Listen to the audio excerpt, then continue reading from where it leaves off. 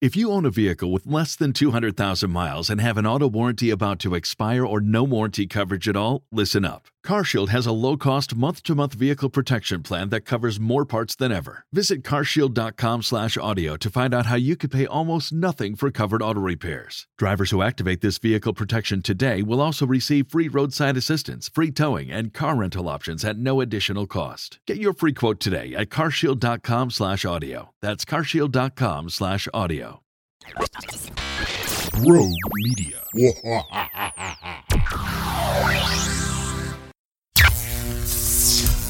Accelerating your fandom, this is Flash TV Talk.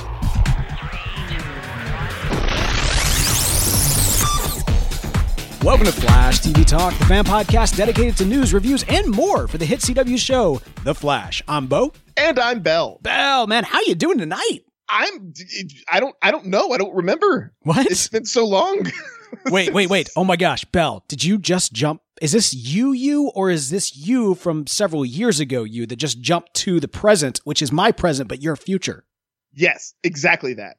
Excellent. Then I've got so many questions for you. Like, are the time wraiths supposed to show up around this time? Or, you know what? We'll talk all about that a little bit later as we dive into this awesome episode of The Flash. I think tonight's episode is one that I don't know about you, but I am extremely hyped to talk about because so much speculation exists and so much speculation was thrown out the window. You know, Bell, you and I, we've been doing this whole Flash podcasting thing for a couple of years. And on occasion, you know, I like to make speculations of such, and you know, when I'm right, I do a little happy dance.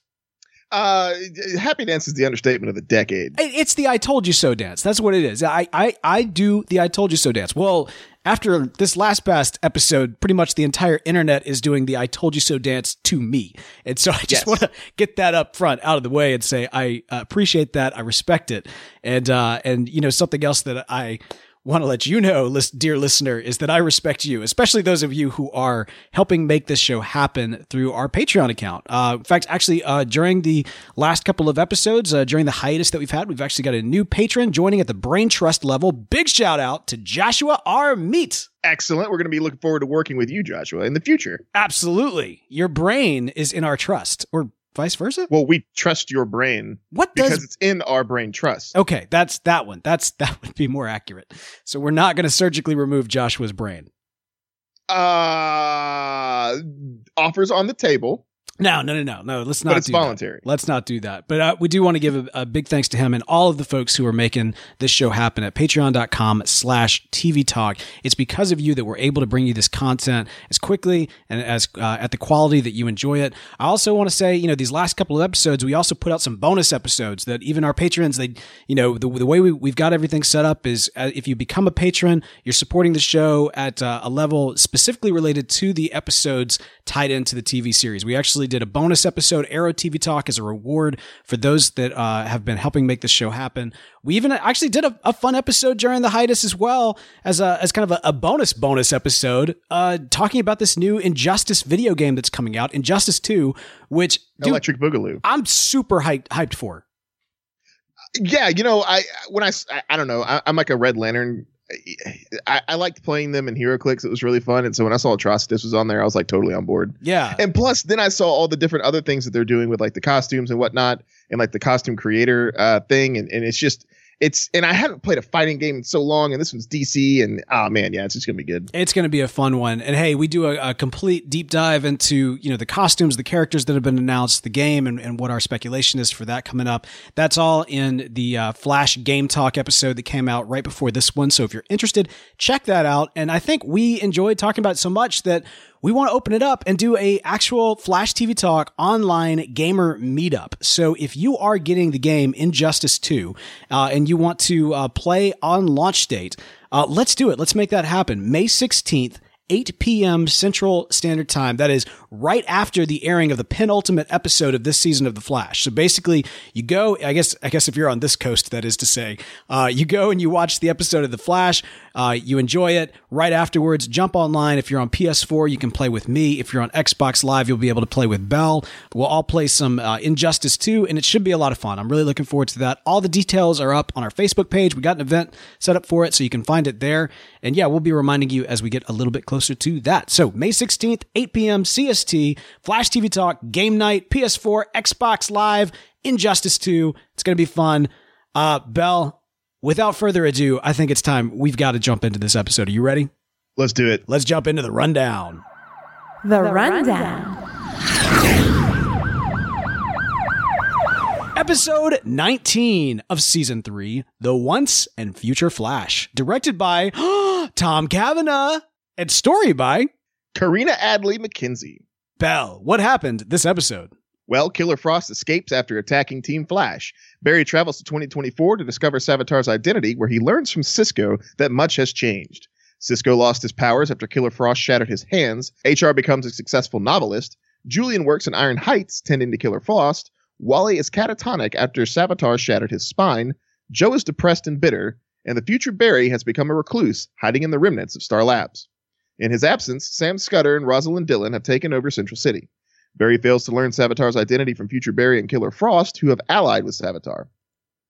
Cisco secretly uses a device to prevent Barry from returning to the past, hoping he will put things right. Understanding his role in what happened, Barry rounds up Julian, Joe, and HR and apologizes to them for breaking his promise, effectively reuniting Team Flash in the future. Scudder and Dillon overwhelm Barry with their powers, but future Barry, having overheard Barry, uses Cisco's device to negate the villain's ability and help Barry capture them. Future Barry gives Barry information for a Speed Force trap and tells him to find a physicist named Tracy Brand, who developed the trap 4 years after Iris's death. In the present, Killer Frost meets with Savitar, who offers her the chance to eliminate Caitlin Snow forever. She is reluctant until Savitar reveals his identity to her.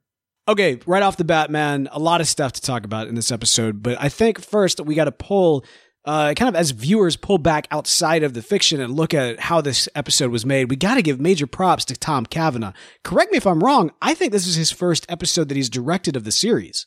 I do not recall ever seeing his name in the directed by line. And it makes sense that he would give his character the freaking Indiana, Professor Jones setup with all the, the ladies in the audience giving him the quote unquote doomy eyes.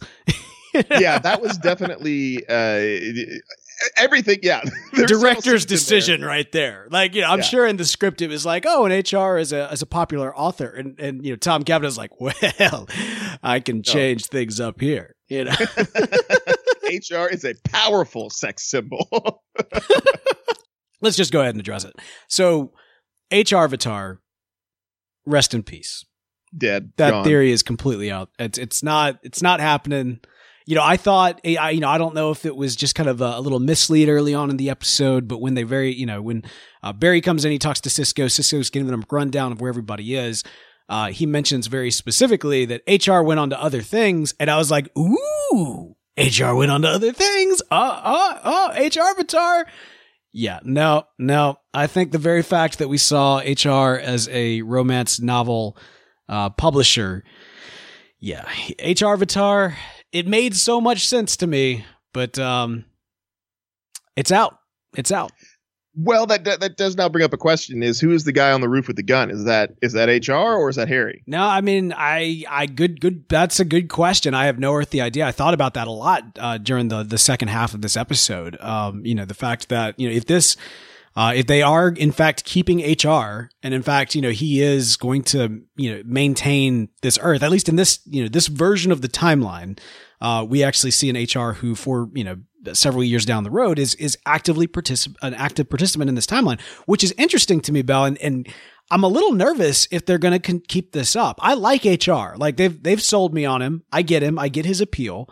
And I get the dynamic that he offers up to the team. But I think that they set themselves up in the long run for a lot of potential continuity errors. And what I mean by that is that it was established pretty early on that, for example, HR is not going under the name of HR, right? Like he's going based on his partner's name. He's wearing his partner's face. He's essentially assuming the identity of his partner of Earth 19, but on our Earth. Yet in the future, his book very specifically said H.R. Wells. Well, yeah, but you know, the Wells that was the murderer wasn't H.R. Wells. Okay, so you think at some point in between the present and the potential future that we saw, HR has done away with his fake identity and started kind of a new identity of H.R. Wells. Is he wearing his face or is he wearing his partner's face? Well, he's probably still wearing, I don't know, maybe he's wearing his partner's face because, I mean, you know, he doesn't look like him. So the name is just a coincidence, you know? I still think that's a little dirty. We're like you're picking up ladies, but you're wearing like, you know, somebody else's face. Nobody else think that's weird or like problematic? Maybe if like, you know, Tom Cavanaugh was like a hideous person, but he's not. He's pretty handsome dude. So it's okay as long as the other face is an attract. I still think that's a little weird, man. Yeah, sure. It's weird, but like, you know, it's not like a complete, you know. Oh, yes. 180. And actually, Captain Dooley points out a great situation with this. In the reading, there's a picture of his face specifically, and it is Tom Cavanaugh's face, not the face of, you know, the one that we saw when he did the face-off thing. No, that's because we were included as the audience in the little like flashy. That's not how that works. No. That's not how that works. Prove me that I'm wrong. I'm just saying, man, by maintaining HR in this universe, if they don't address the fact that like if they can't make HR be Harrison Wells in the public eye, it's going to long term cause some problems. I mean, I see that being kind of a constant continuity situation. Now you can headcanon your way around it. Like I said, you know, maybe sometime between the present and this version of the future, HR decided that, you know, he was going to take the mask off and he was going to come out as like Harrison Wells' long lost brother, you know, Harry Wells or something of that nature, and, you know, pop up on the scene like that. But, you know, one way or the other, you can headcanon your way around it. In this scenario, long term, if we're going to maintain HR, I think that's going to cause some problems unless they address it. Sure, but like here's the thing, though, right? You got to understand that this is a world where metahumans exist, and everyone is aware of them. I don't think it's completely out of left field for HR to be like, yeah, okay, so the guy who murdered all those people, that was a metahuman who took my identity. Sure. You could, yes, granted, you could go with that explanation. Point being, though, you have to have that explanation. And the other thing, too, man, I think, didn't they even address the fact that once metahumans started showing up, most criminals were like blaming everything on metahumans?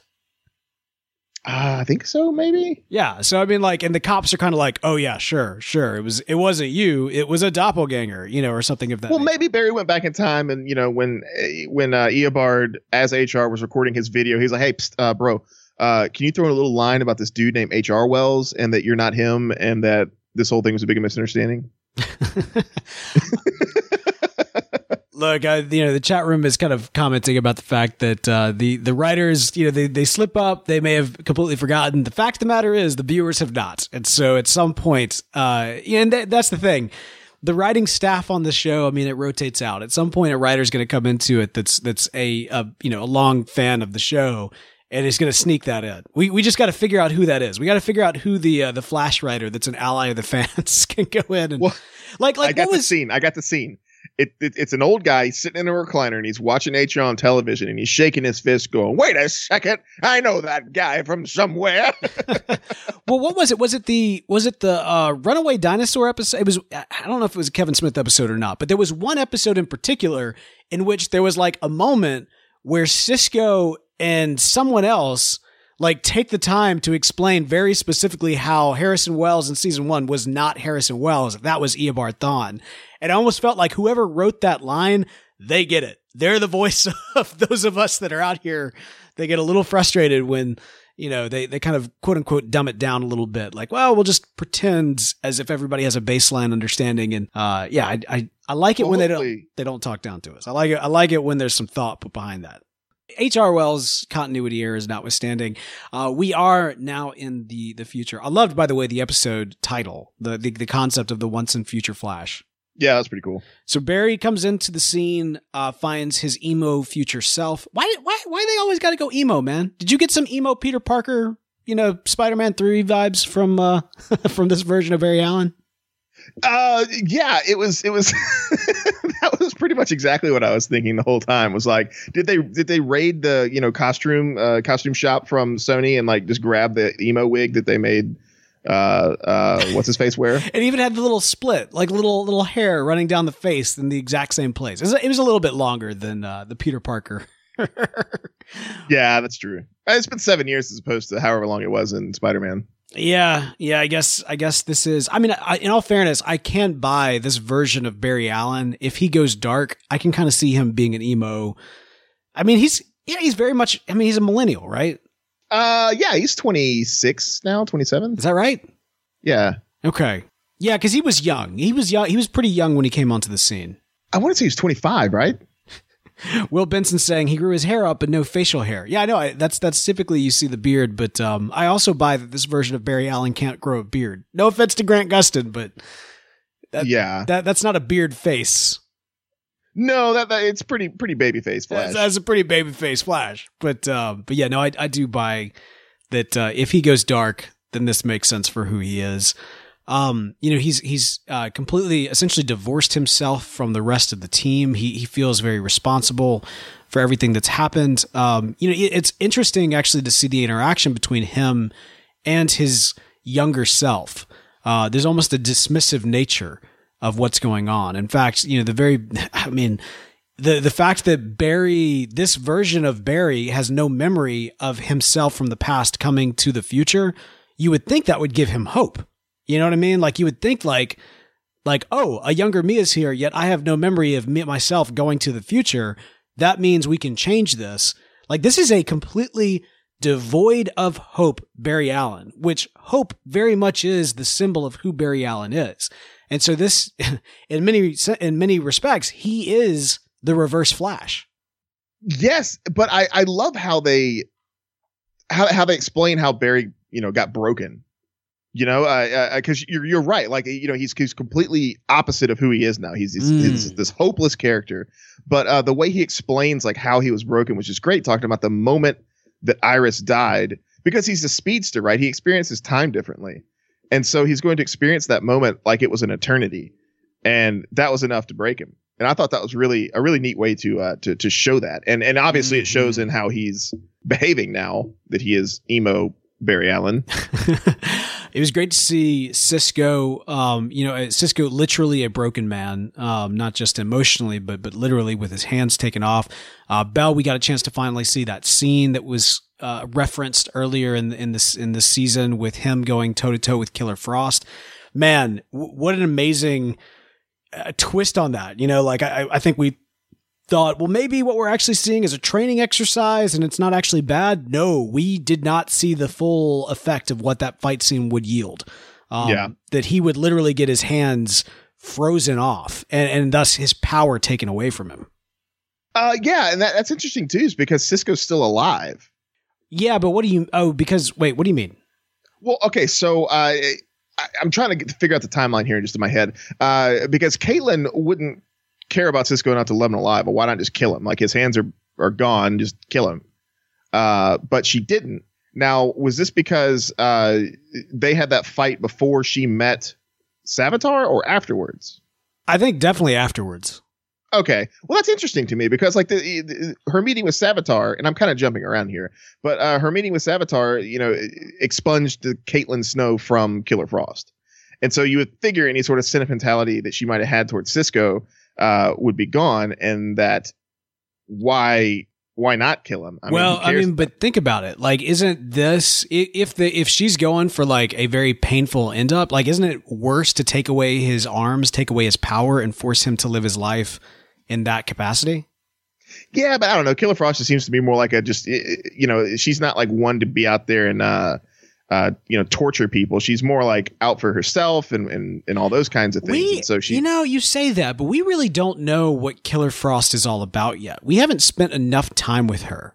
And I'm not, this idea that Killer Frost is completely a different person from who Caitlin is, I don't know that I fully buy that. I liked that Barry still he still treated her as if she is Caitlin. He didn't treat her like she is completely a separate person. He said, I'm going to save you, not I'm going to save her. You know what I mean? So he gets it. It almost kind of reminds me of someone who's had like a brain aneurysm. You know what I mean? Like, keep going. So what I mean is that so all right. So I've got someone close to me who had a kind of a brain aneurysm, and they were not a completely, but very much a different person emotionally before than they were afterwards. Like afterwards, they became very cold and very blunt and very. Oh, okay. So you mean like traumatic brain injuries and how they change personality. Exactly. And so that's the way that I kind of see Killer Frost is it's the same person, but there's definitely been a rewiring there. And like so the filter's gone. Exactly. And so, I kind of see that as kind of her situation. And the idea, Barry saying, I'm going to save you at that stage in the game, obviously she's so far gone that even her apple necklace is not going to pull her back. So the idea for Barry to say that is very much to prevent her going too far down that route to get her back to apple bracelet, or apple necklace status. Yeah, I mean, like I mean, she destroyed it anyway, so. Well, Cisco can always build another one as long as he got the hands. Yeah, perhaps. But I don't know. He could do an Apple Watch. He could do an Apple bracelet. He could do an Apple anklet. There's a lot of accessories you can do there. That's true. Apple earbuds. Yeah. Could we cover the Killer Frost earbuds with little icicles hanging from her ears? Like that would work. Frost by Dre. Yeah, Frost by Cisco. Frost by Cisco, of course, yes. I liked that Cisco, the way that he interacted with Barry. There's this idea, if you've got a friend who's estranged from you for some time and then you see them and you get a chance to spend time with them, you almost kind of like remember what it was like spending time before they were estranged. And that was kind of the sense that I got from Cisco dealing with younger Barry. Not just, oh, this is finding somebody in my friend. This is literally a long lost friend. This is somebody who, even though the present him is there, it's not his friend from years back. Like Barry, this is a Barry that represents the greatest moments in this Cisco's life. And so the desire for Barry to come in and save the day, to be the hero, man, I felt for future Cisco. Like, oh man, I felt real bad for him. So heartbroken. And the other thing too is, I mean, this is just the reality of time travel. There's a point at which it's like Cisco could be like, here's the blueprints, go back, change everything for the love of God. Like, that could be the way that this Barry could help. But this Cisco's like, no, this is my pain now, and I want you to help fix my pain now, not erase it, just fix it. And I vibed with him, pun not intended. Well, do you think that maybe he knew that that Barry got the tech to beat Savitar after Iris's death, and that like it wouldn't necessarily help him? I don't know. I almost feel like everybody involved doesn't necessarily have an end game with this scenario. Like when future Barry, like even Barry coming into the future, he's just here for information. And he says that over and over again. He doesn't really have an end game for what it is he wants to do other than just go in, get the information and kind of go from there. Even when he's like, Cisco, let's get the gang back together and we'll go save the city. Is his plan like now he's just going to live 7 years into the future and that's going to be his like norm? Because ideally, he would have to constantly do that. So I don't feel like he had really an end game in mind. I don't know that Cisco really thought it out all the way through. Future Barry, clearly, like I said, he's living in a state of hopelessness. So it's not like he's got a plan that's going on. Julian is, he's living a weird life, right? Yeah. So he's got girlfriend and behind glass. It's like Sleeping Beauty, but not asleep. It's like Snow White. Snow White, that's what I meant. Right? No. Caitlin Snow. Yes. Wait, does Snow White fall asleep? I don't remember these. They both fall asleep. There's a very weird theme about women falling asleep in a lot of their own stories. Yeah, it's weird. It is weird. But yeah, no, so you got Caitlin behind, like, so he's basically monitoring her and like he lives, I guess, this almost exiled life, right? He created Killer Frost from the moment that he decided to rip off the apple necklace. So it's his responsibility now, and he probably feels that burden on his shoulders. Do you get the sense that at this stage, like, he still loves her? Oh, sure. Yeah. I mean, why else would he take care of her like that? I think, well, see, I got it more from the standpoint of he felt responsible, not that he still like felt this emotional attachment to her. He was very cold. And I again, pun not intended, but how can you not? But he really was. He was cold even to her and to everybody else. And it's more of like, I did this. I decided to keep her alive. And now it's almost like he's caring for her as a paraplegic. Well, yeah, because he's caring for her in the hope that he can bring Caitlyn back. I don't think he thinks that Caitlyn's coming back, man. I don't think he thinks he can do it. Maybe not at this point. Maybe at the beginning. Yeah, at the beginning. And now he's just kind of stuck in this situation. By the way, speaking of paraplegic, so we got Wally, who is we use the term broken a lot, and we have with Barry and Cisco. Wally, all of these people, all of these characters are in a completely broken world. This is a broken timeline, and Wally just sitting there in just this brain dead state is, I mean, it's horrifying. So I'm kind of, because his back was broken, and so yes, now he can't use the Speed Force. He can't run, so that would hurt him a lot. But I'm wondering if perhaps Wally saw who Savitar was, and that's what actually made him catatonic. Hold that thought, because we'll be going back there. Seeing Wally kind of in that state, even just the concept of the wheelchair. Like, whenever I see a character in the series in a wheelchair, it's always going to evoke moments of season 1 in Eobard Thawne. Do you feel like, is there an intentional reference there to the wheelchair throwing back to Eobard Thawne, or do you think it's just more of the dichotomy of here's a speedster? I don't know. It might have been just a little, wink and nod back to H.G. Eobard, but yeah, I don't know. When you think about it, everybody's power was taken away in this future. Vibe, his arms, his hands, the source of his power was taken away. Wally, his ability to move, his source of his power was taken away. Barry, his hope, the hope that he's able to give everybody around him and the hope that fuels him, that was taken away. And of course, Joe, his children were taken away from him. The source of his power is being super dad. That is always, yeah. I'm serious, man. Like that is who he has been, and that's who he is for this team. And that's been taken away from him. And the only person whose future was not taken away, or whose power was not taken away, was HR. You know what I mean? Like, well, it's because he has his drumsticks. Well, okay. So that's the source of his power. I mean, it's pretty obvious. That's, because he risks cutting his hands off to save them in the second Indiana Jones reference. Right. Of this episode. That's good. That's fair point. But it is noteworthy that, everybody else is in kind of a broken state except for him.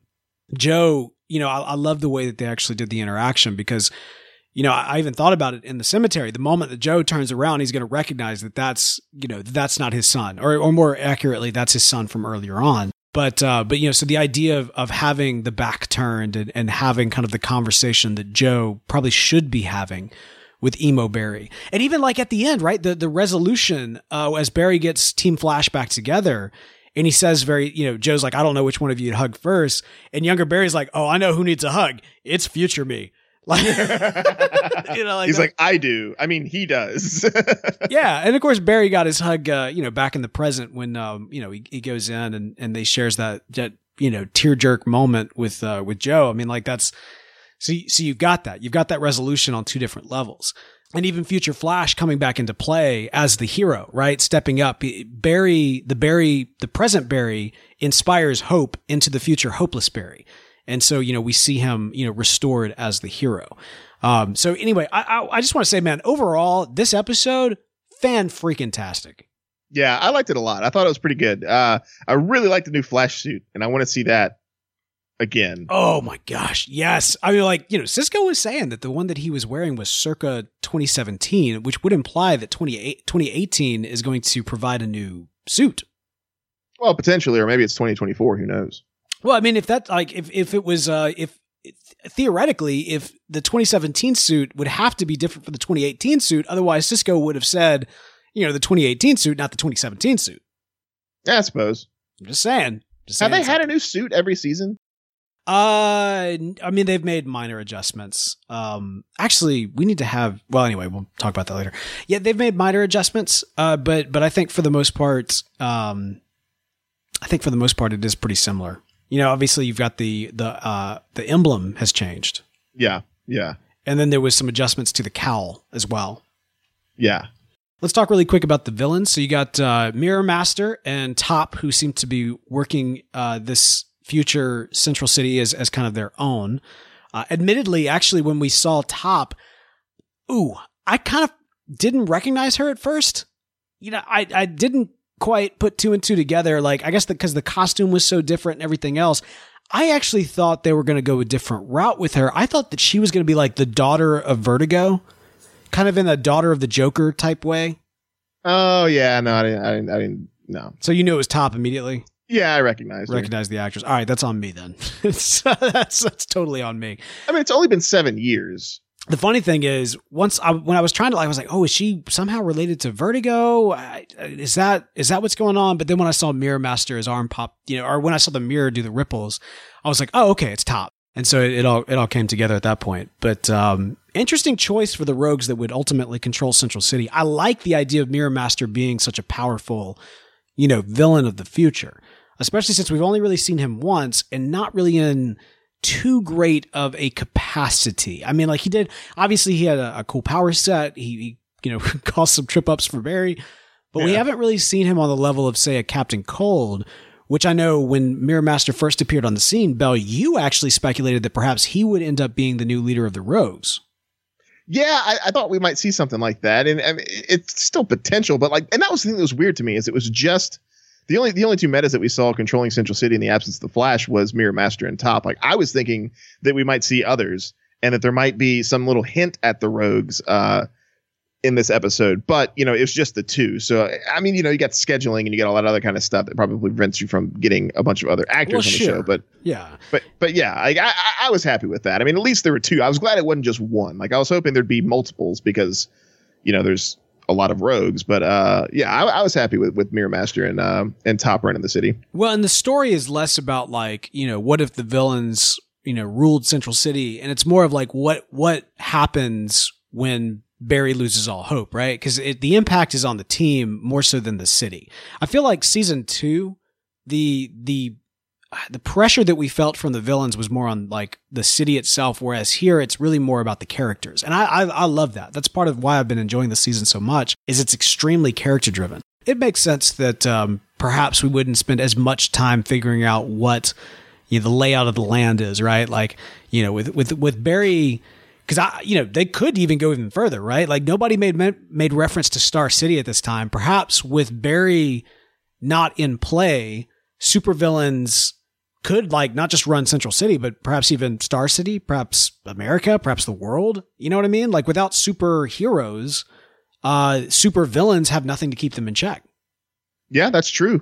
The only real inkling we got of anything was the newscast, but they didn't really mention anything other than Top and Glider. Yeah. So I got to say, of course, that there was a very special moment before Barry did finally come back to the present, where he tells Cisco, I'm going to, like, he mentions he's got to save him. He's going to stop this from happening. He says, you're too good of a superhero. And that is the first time, correct me if I'm wrong, that's the first time we've actually heard somebody refer to Cisco as a superhero. That was special, man. You think about who Cisco is, who he's been from the beginning of the series. He's got this hardcore hero worship all the way through. He's geeking out from day one, interacting with the Flash. Like he lives in this world. Even once he gets his powers and he deals with kind of the psychological impact of everything that's going around him, he's always seen himself as very much kind of an Anakin Skywalker type of character, right? Like, I just want to use these powers for good. This is the first time that there's that acknowledgement, one established hero to another, that's not like, you're on my support team, but like, no, you're one of us.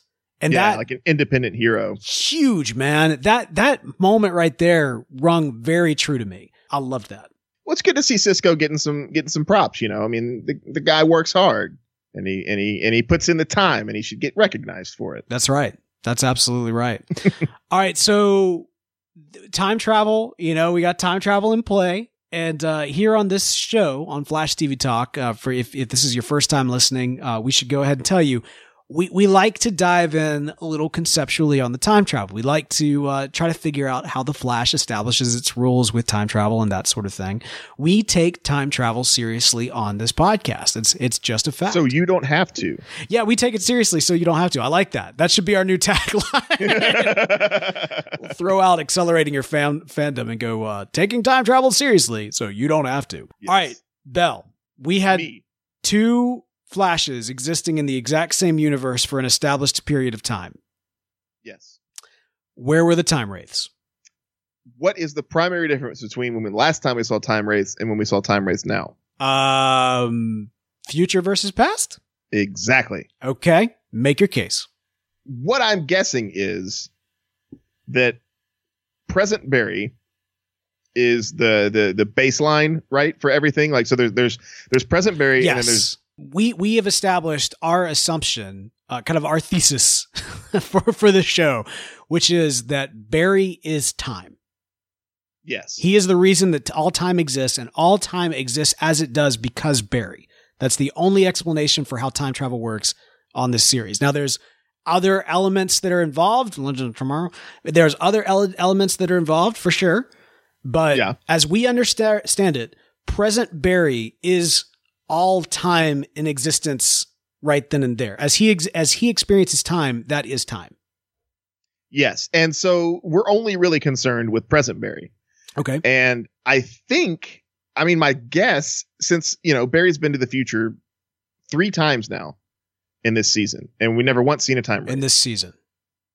Yeah, because the first time was an accident, the second time was on purpose to get the data, and then the third time was... No, the second time was a vibe. It wasn't him actively going to the future. Oh, that's right. Yeah. Right. Yeah, he vibed it. Okay. So that doesn't count. So it's just 2 times. Once on accident, and then once in the far future past the Savitar Iris murder scene. Mm-hmm. And so I'm guessing that maybe it has something to do with the fact that manipulation of the past is worse than manipulation of the future, because you can't really manipulate the future, but you can manipulate the past. I don't know, because it seems like right now, Okay, yeah. you're able to manipulate the past because Barry's done it, but everything that they've tried to do to manipulate the future, they haven't been able to do That's good. because it hasn't happened yet. Yeah. Okay, all right. I completely and 100% agree with you all the way through. It makes sense, right? If you go and you change the past, that causes all kinds of problems for the present. That causes present Barry to be affected, and you can't cause present Barry to be affected. Well, theoretically it does. I mean, like I guess it did in Flashpoint. So sure, yes. Eventually, one way or the other, it ends up creating that problem. But you're right. Present Barry going to the future, and technically everything that he experienced, the reality of everything that he experienced is that if he's successful, none of this will matter, right? Like from his perspective, none of this timeline should exist if he correctly adjusts the present. And he's still operating on that assumption. But, like I said, it's Barry. He's full of hope. He's there to save the day. He sees his friend hurting and he wants to help. And he wants to help him here and now because that's what Cisco's asking for. They did such a great job of telling that story. I love that, man. I love those 2 characters. Sadsko was like, that's the saddest Sadsko we've ever seen. The saddest Sadsko I've ever got. I mean, we've seen Sadsko before, but nothing compared to future Sadsko. Yeah, future Sadsko. Takes but it to it's when gosh, and Carlos Valdez did such a good job this episode because you could just tell he was a broken person, but when he looked at young Barry, you could see his eyes just light up in a way, and it was like, wow. That's hats off for that acting right there, because you're exactly right. It's like something inside of him awoke, and you saw that breaking through in that expression that he had in that moment. Man, especially when he felt so guilty for keeping him there. When Barry finally, he was like. Because he wanted his buddy. Such a good job. Oh my gosh. Give that man an Emmy. Are you kidding me? That was incredible. That was so good. But yeah. All right. So one way or the other, from a time travel standpoint, I think you're absolutely right. Time wraiths get involved because present Barry specifically going to the past has implications for the entire timeline, as opposed to people who don't matter, say Legends of Tomorrow. They everything they do to time doesn't matter because Barry is time. And so they're not doing anything to Barry.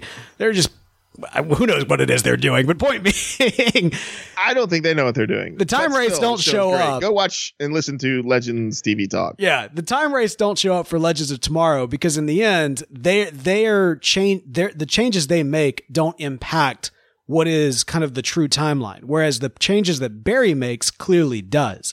And so therefore the time wraiths exist in some form of policing effort or maybe as antibodies to the timeline to stop, that kind of alteration of present in past.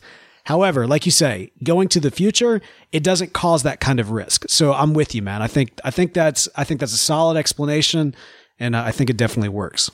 Yeah, like Captain Dooley said in the chat, according to Hunter Zolomon, the Time Wraiths are the Speed Force's enforcers. So yeah, like in this case, they don't feel like there's anything to enforce because the future hasn't happened yet, and so it's nothing for them to get concerned with. But since Barry can't affect himself by doing anything in the future, only by doing stuff in the past can he affect his present self, then that's when they get involved. I guess is what it seems like. Yeah. All right. Fair enough. Barry, I'm pulling for Barry to correct course here because if he does not, the future is filled with a lot of dudes. I'm just saying, Team Flash got very all male real quick. Like he goes and pulls it in like, wait, like nobody stopped to look around like, wait, there's just a bunch of dudes here. Oh yeah. All the ladies are either dead or evil. Wait, speaking of ladies, what happened to Joe's lady? We never saw her in the future. Oh, he's a broken man. I think I would imagine that, losing one of his children and the other one becoming paralyzed probably puts a strain on the relationship. Yeah. That's understandable. But I mean, yeah, I figured she not faulting her for not sticking with him if he's going to be all mopey and stuff, but I'm just saying that's a hard thing for any relationship. For sure. I can imagine. All right, let's dive into it, man. Like when it all comes down to it, this is it, right? This episode was continuing on the theme of what has been the last several episodes, which is who is Savitar? That's been the question for this entire half of the season. Trying to figure that out, get that information as if that information is going to somehow fix everything that's going to happen, help Barry prepare.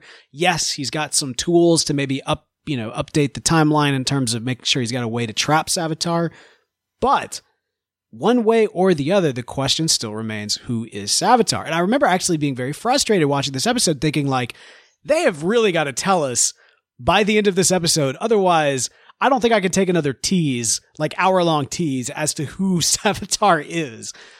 And can they please just tell us at the beginning of the next episode, Well, so that's the thing. Next episode, we know, or at least it has been announced that next episode, we will know who Savitar is, which means this is the last one, man. This is the last episode of Flash TV Talk where we can have a legitimate Speedster speculation. Who is Savitar? Now, almost all season long, I've been making the case for HR-Vitar, with HR being Savitar. It ain't HR. I'm wrong. Wrong. Yeah, you're wrong. Yeah, I'm totally wrong. You're Kevin Spacey in Superman Returns wrong. Mm-hmm. Yep. Wrong. That's me. Totally. Thank you for catching that reference. No, absolutely I did. So yeah, I'm completely wrong. Let me ask you, Bell. Yes. I mean, we have to address it, right? At the very end of this episode, you got the Savitar stepping out of the suit. We got this, Caitlin Snow, Killer Frost, who's like, I'm not doing anything that you say. All of a sudden she sees who it is and she's all, absolutely I do. There's been a gear shift, almost immediate. That's new information. We got a chance to see future versions of almost all of our characters and what they look like and where their future is. We got some information a little bit about this, the final fight between Barry and and Savitar. Who do you, Matthew Bell, who do you think Savitar is? First off, I think it's funny you said we have to address this when you should have said we have to undress this because that's what Savitar did this episode. Yeah. He was wearing clothes underneath. That would have been. Which, by the way, I know I'm not the only one that did this. I freeze framed it and went through every single a pane of that leg that we see. Who didn't? I mean, let's be honest. But here's the thing. You know that's not the actual actor or actress. Like, it's just, that's a stand-in, whoever it is. I was looking at the costume. I was looking at to see if there's any like hints in what he was wearing. And it was just like It's the same thing. Remember the Iron Mask? Like, that wasn't John Wesley Shipp wearing an Iron Mask every single episode. That was just like a stand-in. No, it wasn't. Come on. I know. Yeah. Why would you pay an actor to sit in a mask? You're not paying out that John Wesley Shipp money to have him sit there in a mask. Yeah, you don't pay JWS money to have him sit in a mask. The man is a legend. That's not going to happen. Anyway, yeah. No offense to the stand-in who did wear the mask. By the way, let us know. We'd love to interview you on the show. For real, that'd be cool, man. You got to get money, get paid. That's what I'm saying. Yeah, absolutely. But yeah, oh man. Okay, so here's the stuff we have to take into consideration. All right. Caitlyn goes from totally skeptical, like, why would I trust anybody, to tell me what it is I need to do. The look on her face just sold it, that she knows that this is somebody that she had no idea that it would be that person. Yep. And that she had complete trust in who this person was. Yeah. And so she completely trusts this person. So who could that be? Who would she just turn on? Yep. All of her friends for no reason, or not, I guess not really for no reason, but like, just completely just give into 100% and trust 100% and do what they tell her to just upon seeing that person. Yep. She became a true believer in that moment. I mean, the only person that really comes to mind that could have that effect on her is Ronnie Raymond. Okay. Right. Like, but then I think about like Ronnie, like how. Okay, throw out. I know. Look, there's thousands of ways that you can like explain why it's not Ronnie, but that kind of reaction out of Caitlyn, based on everything that we as viewers have seen, makes sense, right? Like that's the only person that immediately jumps to mind in terms of having that kind of impact on her. Be she Caitlyn in her right mind, or even the Killer Frost persona. Here's the thing, though. Here's the thing with that. We don't know this Caitlyn's history. We have not seen it. We have not lived it. We have kind of an idea. We know it's very similar to what we saw in season 1 and 2 of The Flash. But for the most part, we don't know what her personal history is. We haven't experienced what she's experienced. Same thing with Cisco, man. We don't know much about this Cisco's history. The Cisco that Except his brother's dead. We know that because Sadsko. But we don't know much about these two characters and what their quote unquote year 1, what season 1 was for them, what season 2 was for them. There could be completely different relationships. Remember, Julian is very much kind of tied into the experience of all of these characters by the time that Barry gets back from Flashpoint. So the idea that somebody that she sees has this kind of impact on her, we can't go based off of what we know from her relationship with Ronnie from season 1, because that's not this character's history. I mean, can we safely assume that, though? We can safely. I think it is safe to assume that this character had a very similar personal history and personal connection to Ronnie that, the Caitlyn of season 1 did have. I think that's a safe assumption. But I still feel like we can't draw too heavily on that as kind of a source for what would cause this kind of inspiration out of her. Because again, that doesn't matter. That timeline it's not a complete wash, but it's not like solid. You know what I mean? Like it's not solid evidence. Yeah, I know, but like who else would elicit that reaction from her? I just don't like. Okay, so let's assume for a second it's Future Barry. Well, no, let's no. You put yours in, man. I haven't gotten a chance to put mine in yet. So you say Ronnie, but here's the deal. Well, I'm not saying Ronnie. I'm saying I'm going through the motions here of all these potential candidates. Oh, you're still processing. We've had 24 hours, man. Like, what have you been doing all day? Work? Come on. Yeah. This is the Flash. I'm talking you through my process, right? Hit me. This is what I'm doing. I'm talking you through my process. So, like, at first, I'm thinking, okay, well, that makes the most sense based on her reaction. That it would be Ronnie. But I'm trying to rationalize. Okay, so who else? Okay, we got Future Barry. That's a possibility.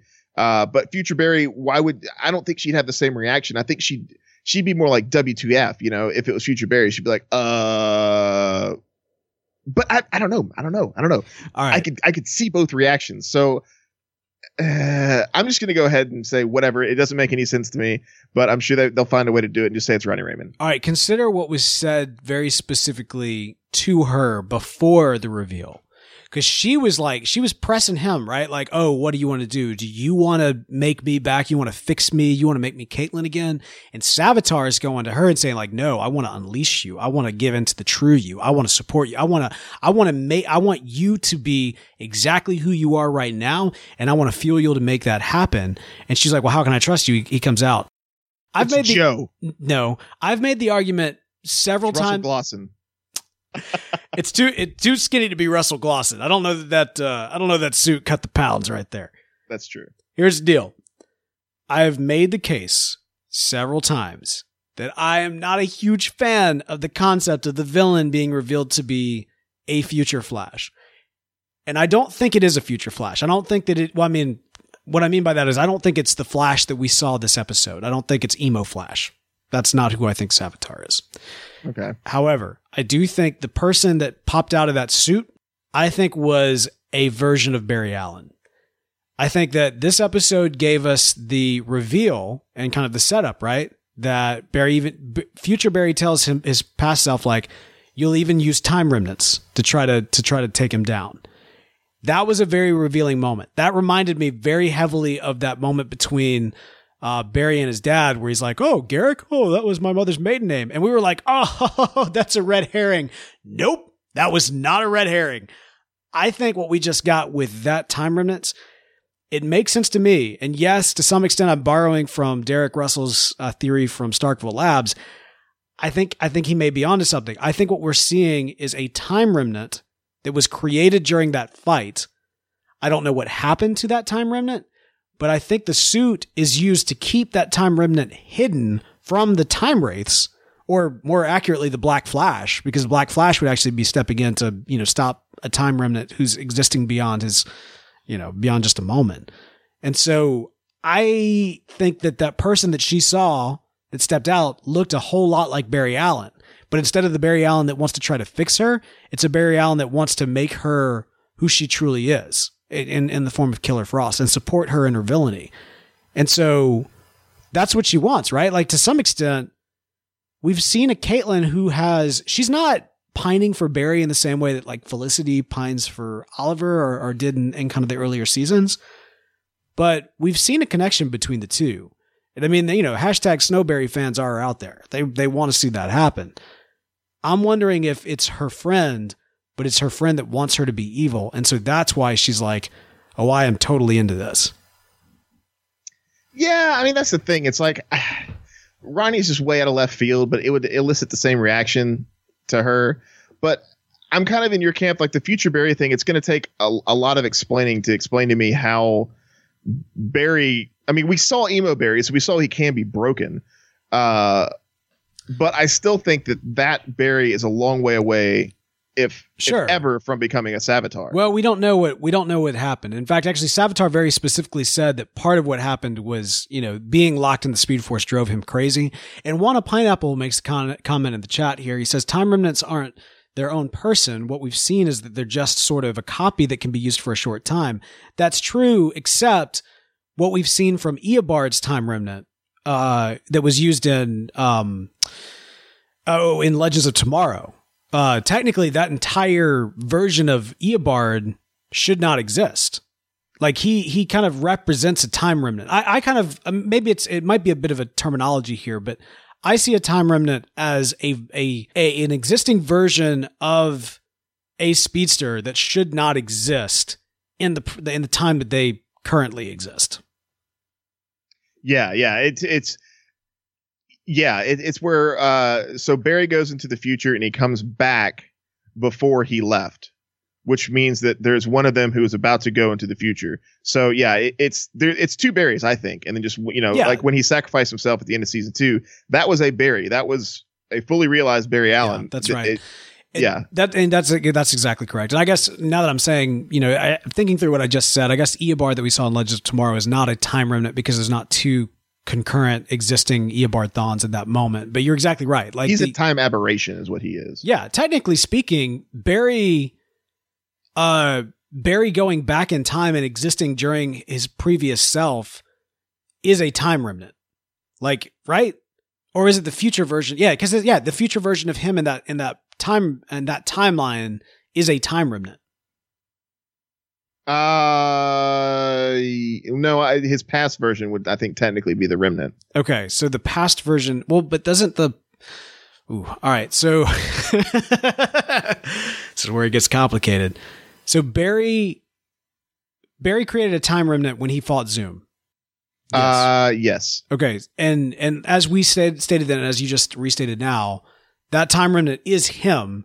It's just him on a different time level. So literally, the time remnant was the one that sacrificed himself, which can't be a previous version of him. It has to be the future version of him. Yeah, it has to be the future version of him. Yeah. All right. So from that standpoint, in the episode where Barry goes back into season 1, the Barry that went back into season 1 is the time remnant.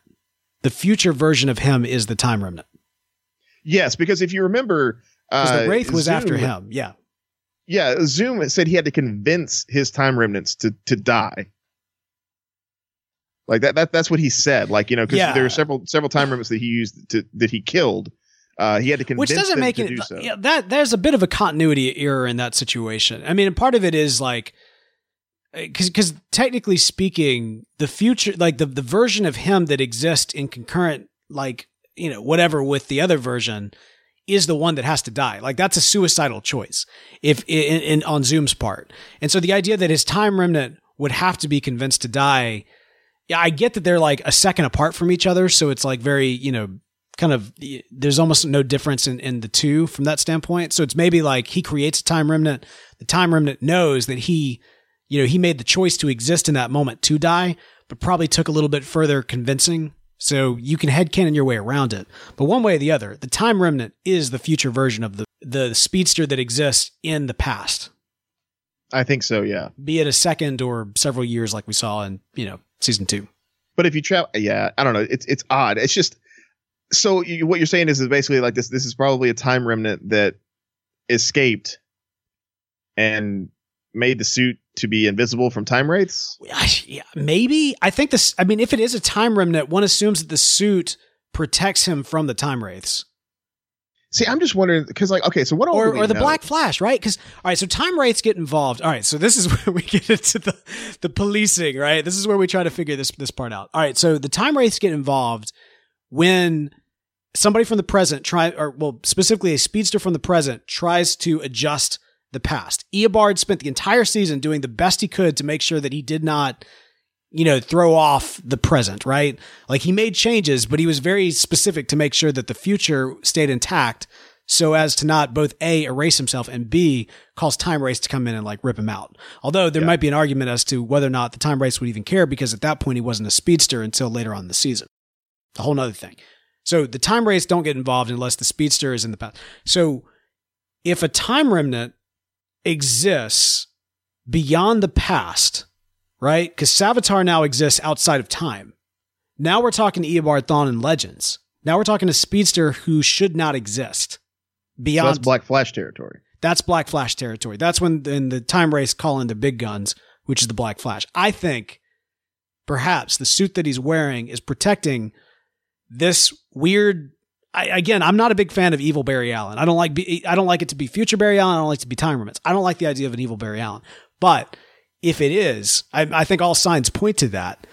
Then the suit is protecting him from the Black Flash or the time wraiths or whatever, from knowing that he exists, and therefore, you know. Well, I don't know though, because so here's the deal, right? In Legends, Eobard was constantly on the move because he constantly had to avoid the Black Flash. He didn't have the suit. Savitar's kind of constantly on the move. He didn't stay in one place for very long. Well, right. So, I mean, I'm kind of thinking the whole, I don't know. The suit just makes me want to think that it's not a speedster, but who else has experienced all of this stuff? You know, that's what Savitar said. He's like, I've lived all of this. So like, you think the suit is generating the speed? I don't think a suit can make him faster than Barry or Wally or any speedster. Like that's art. I mean, granted, blue is artificial. Huh. Okay, blue lightning, referencing there specifically, the blue lightning is typically an indication of a speed that is fast, but not, sourced from the Speed Force, which means would imply that it's artificial. So theoretically speaking, that would match up with kind of the lore that the show has established there. Gunnar in the chat is saying Cobalt Blue. Maybe. I mean, don't forget. I mean, part of what we've gotten all season long is that Savitar has said very specifically that he has actively experienced this. Everything that is happening in our present is his past. And so it makes sense that look, here's what it is. When it all comes down to it, I'm throwing it in. I think it's a time remnant. I think it's a Barry time remnant. And, I've been masterfully done. I'm just not a big fan of that. Say what?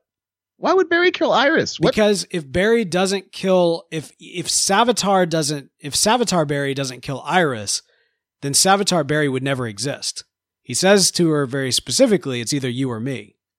And so you know what I mean? So if Barry he has to create himself by killing Iris. Yeah. Or at least that's what his understanding is. Theoretically speaking, Barry saves the day, locks this Savitar into the Speed Force, thus securing season 3 from not being erased from time. And yet, problems. Time travel problems. Yeah, it's just weird. It is weird. It's complicated. But look, we got a lot of thoughts in terms of speedster speculation. Like this is going to go into it. So man, let's jump into some listener feedback. Hey guys, this is Chad Rook, and you are listening to Flash TV Talk. Your thoughts, your comments, listener feedback. All right, so first one comes from Terrell, aka The First, who, by the way, is in the live chat tonight. What's up, The First? Bell, you want to read what he's got? Yeah. Hey guys, after last night's episode, I was convinced that Future Barry / Blue Flash is Savitar. I was all ready to get on board with the season 2 finale time remnant being Savitar until I went back and watched every conversation Savitar had with Team Flash. I think I have it figured out, and I point to 3 specific things that Savitar has said. Number 1, he keeps using the phrase, I lived this already. Being from the future and having knowledge of what has already happened is totally different than actually living it. So it is clearly someone on Team Flash. Number 2, Savitar quoted Reverb in saying that Reverb told Cisco that he could be a god, but he chose to be tech support. Barry is the only other person privy to that conversation, as he is the one who came in and saved Cisco from Reverb. And number 3, the most important clue, in my opinion, when Barry asked Savitar why they were enemies, Savitar replied, because we had to be. Only one of us could live. And when Savitar addressed Iris, he said, I'm sorry you have to die, but it's you or me. He did not even remember him saying that to Iris, but it leads me to believe that Savitar is the manifestation of Barry's dark side, a side that Barry would never let out, hence Savitar telling Barry only one of them could live, and a side that would never see the light of day as long as Barry's lightning rod was around. So here's my theory. I think that at some point in the future, Barry comes into direct contact with the Philosopher's Stone, something that is yet to happen, and somehow a physical manifestation of Barry's evil side is born. Either way, it's Barry Allen. Love the show, guys. Keep up the great work. Interesting, yeah. Oh, yeah. So basically, it's going to be one of those things where, like a Red Kryptonite kind of, or Superman 3 sort of thing, where Superman's evil side becomes a physical thing. And I know Superman 3 is a terrible example. Yeah, drunk Superman. Awesome. Yeah. But okay, so is this going to be like a physical split, or is this going to be the evil side taking over his body? That's what I'm interested in. But yeah. So okay, so we got Superman 3 Barry is Savitar. I like it. Interesting. Yeah, no, I'm following you. Yeah, I mean, a lot of those arguments I would say that I'm starting to buy into in terms of it being Barry. I don't know about the Sorcerer's Stone being kind of the source of what turns him into Savitar, but who knows? Very possible. Well, I mean, no, that makes perfect sense because the Sorcerer's Stone has been key and fundamental to all of like Savitar from the very beginning. Let's not forget that HR was the only one in the future that actually had a positive future version of himself. I mean, like, never mind. It's not HR. Never mind. It ain't gonna happen. What did Ross C. Campbell say? Ross C. Campbell writes, Ronnie would be the obvious choice. Perhaps when he and Stein separated in the Singularity, Ronnie was thrown into the Speed Force or back in time and became Savitar. I still like the idea of it being a darker future Barry. Yeah, I agree, Ross. I'm pretty sold on the fact that it's a future Barry. I mean, nothing else makes any more sense. But yeah, I like that. I mean, I think Ronnie would make sense too, but yeah, it's got to be Future Barry. Well, Future Barry, using that terminology is a little off-putting. I mean, like, we're using that as kind of like a future as in different from this Barry. I don't think it's a Future Barry. I want to be very clear about that. No, it's Future Evil Barry, like the first set, right? Well, it's not Hopeless Barry of this timeline. Like, I feel like we wouldn't have gotten a redemption for this version of Barry Allen if this version of Barry Allen was going to be Savitar. So it's not that Future Barry, nor is it a future of this Barry, of our Barry.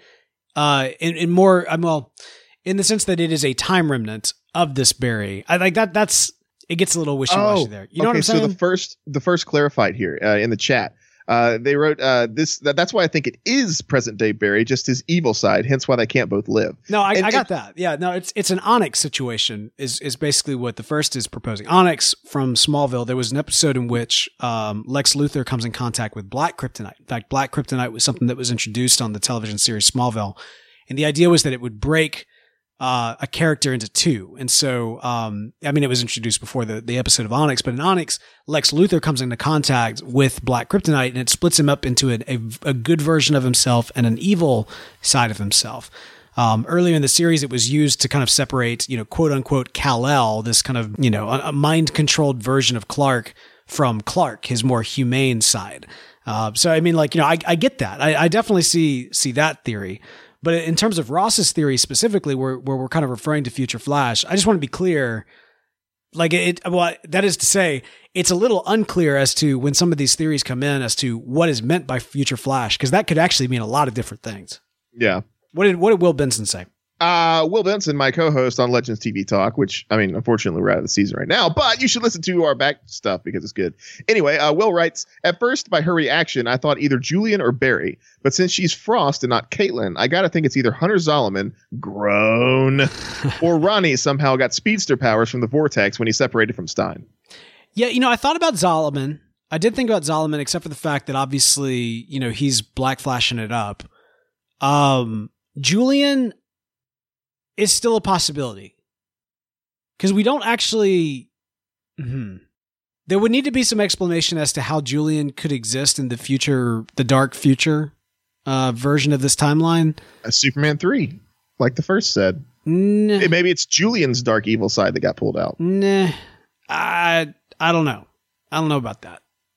But one way or the other, I suppose Julian's still in play. I'm definitely not writing him off. Hunter Zolomon is Black Flash, and they've established that very, very heavily in this universe. I'd be surprised if we found out that it was him, but I did think about that. And another William Marchbanks, what did he have to say? William writes, never been more convinced that Julian is Savitar. He's the only one that was not disoriented when the Flash super sped him into the HQ, and I believe that for a while, Julian was in love with Killer Frost and not Caitlin. Interesting. Mm-hmm. Yeah, that's fair. That is absolutely fair. Like I said, Julian is definitely in place. So, all right. So when it comes down to it, line in the sand, Bell, next week we're going to find out. Who do you think it's going to be? If it's Julian, I don't know how the heck he got a speedster suit. If it's Barry, I really like the first You're so bad Superman at this. 3 theory. I got to rationalize. No. You're showing your math. I got you. Yeah. And I got it. And then the Ronnie thing, that would elicit the reaction from Caitlin, but it doesn't make any sense at all. So I'm going to have to say the first, I got to give it to you, man. Superman 3 style evil Barry. The Philosopher's Stone did something to him, pulled out his evil. And this makes sense, too, because, Barry has been kind of forgetting the lessons that he learns each season. And he's becoming like, sort of like he forgets about how to be a hero, it seems, every season. And so I think that's because of this negative side of him. So I think this negative side is going to be pulled out, and season 4 Barry is going to be like the hopeful, happy, perma happy, hopeful Barry in season 4. And I think in order to do that, he has to purge his evil side, a la fighting his Superman 3 evil side. Okay. You're going the drunk Superman route. I'm going with the Time Remnant. I think it's Barry Time Remnant, which, by the way, so just to be very clear on this, both situations, Savitar, the person that steps out of the suit, is going to look like Barry Allen. but our theories are very different. That's I just want to make sure that's clear. So yeah. All right. So you're thinking an evil version of Barry Allen that is created by something, probably the Philosopher's Stone. I'm saying it's a time remnant gone wrong. Julian. It's freaking Julian. I know. We both think it's like, that's the thing. Like now that neither one of us is taking that route, that means it's almost guaranteed to be Julian. Yeah, I know. Oh, that'll be great. Well, we'll find out. I mean, we're just a week away. Should be good. Yeah. Should be good. All right. Hey, we got some listener feedback to the actual show itself. The actual podcast itself from D Golbull. D Golub 888. All right. So what did D say? They wrote 1,000 out of 100. When I heard that there would be a TV show about the Flash coming, I was a bit skeptical as to how it would work. I watched the first 3 episodes with some interest. I looked for a podcast that would help catch up on some Flash lore and stumbled upon Flash TV Talk. Bo and Bell most certainly know the ins and outs and histories of the comics of such iconic characters as Barry Allen, Wally West, Eobard Thawne, etc. And it's a great job to listen to them discuss and analyze current episodes and speculate about future developments. It's thanks to them, not taking away anything from the production crew, actors, actresses, etc., of course, that I saw the possibilities of what this show and its characters could bring, that I fell in love with this show and started to watch Arrow, Legends of Tomorrow, and Supergirl with enthusiasm, as well as get into comic book collecting and reading. I guess it's true that Barry is a paragon of hope. Anyway, keep up the great work, Bo and Bell. Insert Tom Cavanaugh voiceover. Run, Flash TV Talk, run. Well, that's awesome. That's really good news. I'm really glad that we could, help expand your fandom there, because it's a lot of, there's a lot of good stuff out there, and there's a lot of great comic books as well. So that's awesome. That's good to hear. Yeah, that's high praise. And by the way, if you have not done so already, head over to iTunes, write us a review. Those goes a long way to help fuel us up. And actually, we are just 1 review away from giving away another digital comic. So, hey, if you would like to win a digital comic, put your name in the running, head over to iTunes, write us a review. It's a great way to do it without spending a dime. By the way, I want to give a quick shout out real quick to Joyce. Joyce, you know why I'm giving you a shout out. Thank you so much. We really appreciate it. We'll read it once we get there, but one way or the other, I really appreciate it. So shout out to Joyce. That's right. Thousands of you listening right now. And I gave a shout out to one very specific listener. That's, because that's what we do here at Flash TV Talk. Hey, by the way, if you want to help make this show happen beyond just writing us a review, which by the way, we love, become a patron. Help make sure that this show happens. I can't stress enough how this season, Flash TV Talk is still going very specifically because of those of you who are becoming patrons that are helping support the show. At even just $1 an episode, it goes a long way to make sure this content happens. And by the way, at becoming a patron for just $1 an episode, you get the unlocked full archive of Flash TV Talk going all the way back to our season 0, including our entire first season of Arrow review and much, much more. Great rewards on the horizon, including, Young Justice TV Talk and a lot of great stuff. By the way, did you see the news about Young Justice? Yeah. And I'm kind of, I'm excited about Young Justice. I'm not excited about having another streaming service to have to pay for. We'll talk about that. But one way or the other, I am glad to see that Young Justice is coming back. That content is great. Don't worry, it's the internet. You'll be able to get it one way or the other. That's true. That's true. Probably shouldn't say that, but it's just the reality. One way or the other, speaking of getting in touch with us through the internet channels, you've got us on Twitter. You can follow us at Flash TV Talk. But if 140 characters isn't enough to express your love for our show, feel free to email us at flash@podastery.com. That's PODASTERY.com. And for latest news and daily discussions on all things Flash, be sure to like our Facebook page at facebook.com/Flash TV Talk. And special thanks, as always, to Charlie Bach, who provides our outro music. Okay, so let's talk about this for a second real quick. So Charlie Bach has been providing our outro music since almost the beginning. And we love Charlie. He's done an amazing job. Obviously, for those of you who stick around and listen to the outro music every single week, we've got a Flash rock theme that he put together. Charlie hooked us up with something a little bit new. He knew we were doing the Arrow TV Talk Season 2 review that is currently in your feed, and he'd been working on something for several years. And actually, Bell, why don't you read off what Charlie sent us? I shall. Friends, it's been a long time coming and quite a struggle at that. However, after what seems like 5 years on a hellish island, I've completed my take on the Arrow theme song.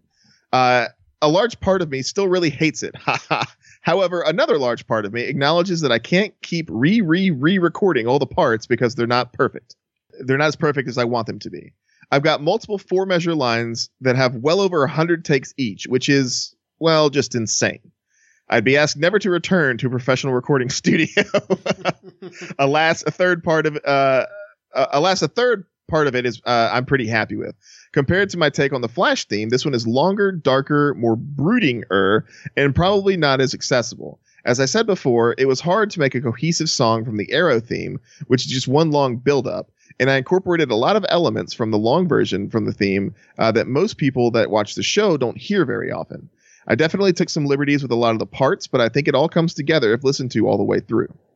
I've agonized over a lot of it, and I definitely hesitated returning to work on it. However, when I heard your Arrow Season 2 show was coming out, I was lured back into it. Thanks for the motivation, guys, and I hope you enjoy it. I'll try to post it soon, and I should end up not touching up any more parts on it?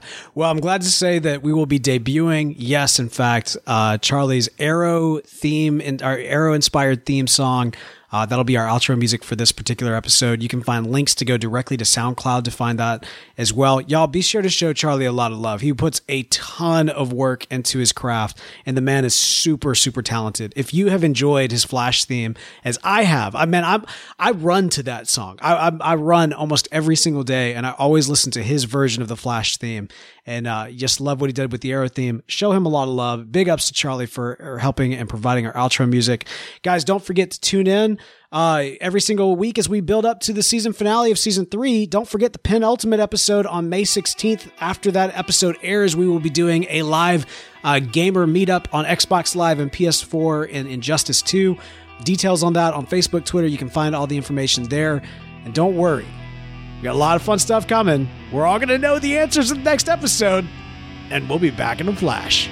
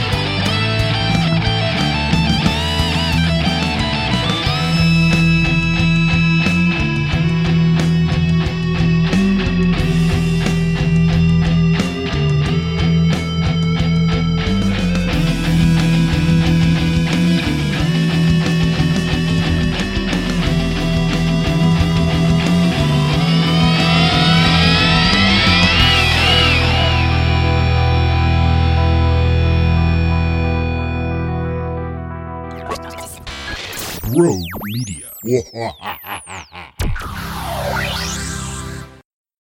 If you own a vehicle with less than 200,000 miles and have an auto warranty about to expire or no warranty coverage at all, listen up. CarShield has a low-cost month-to-month vehicle protection plan that covers more parts than ever. Visit carshield.com/audio to find out how you could pay almost nothing for covered auto repairs. Drivers who activate this vehicle protection today will also receive free roadside assistance, free towing, and car rental options at no additional cost. Get your free quote today at carshield.com/audio. That's carshield.com/audio.